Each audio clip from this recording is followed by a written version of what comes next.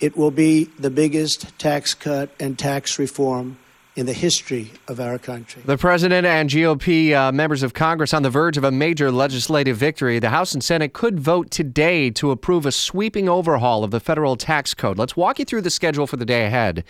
Our Washington insider, Jamie Dupree, blogging at WOKV.com about the GOP tax reform plan, the two biggest changes for individuals, and he's outlined some of the other key takeaways that you need. But as for the schedule, Dory Scheimer continues our live team coverage in Washington. So we have the House coming in earlier than normal for a Tuesday.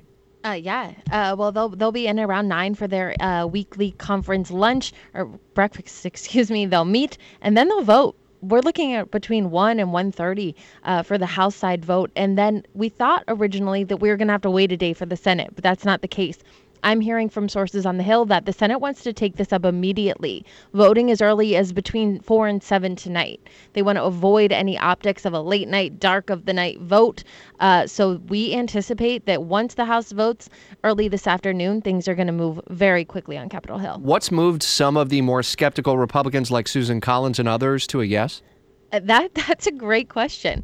I think it goes to show that Republicans believe in this issue. They believe that tax cuts will be good for the economy, will be good for Americans. And then politically, they believe that this could help them save their majorities in the House and the Senate when we come up on those tough midterm elections next year. That's the political calculation for Republicans, but also for Democrats who are voting against this bill, that it's good politics for them to not sign on to a bill they think is unpopular. There won't be a Democrat vote for this in either the House or Senate, right? No, we're not anticipating a single Democratic vote in either chamber. All right, come back at 8:40, Dory. We'll talk a little bit more about how the president used Twitter to talk about the need for an infrastructure plan after that deadly Amtrak train crash in Washington state yesterday.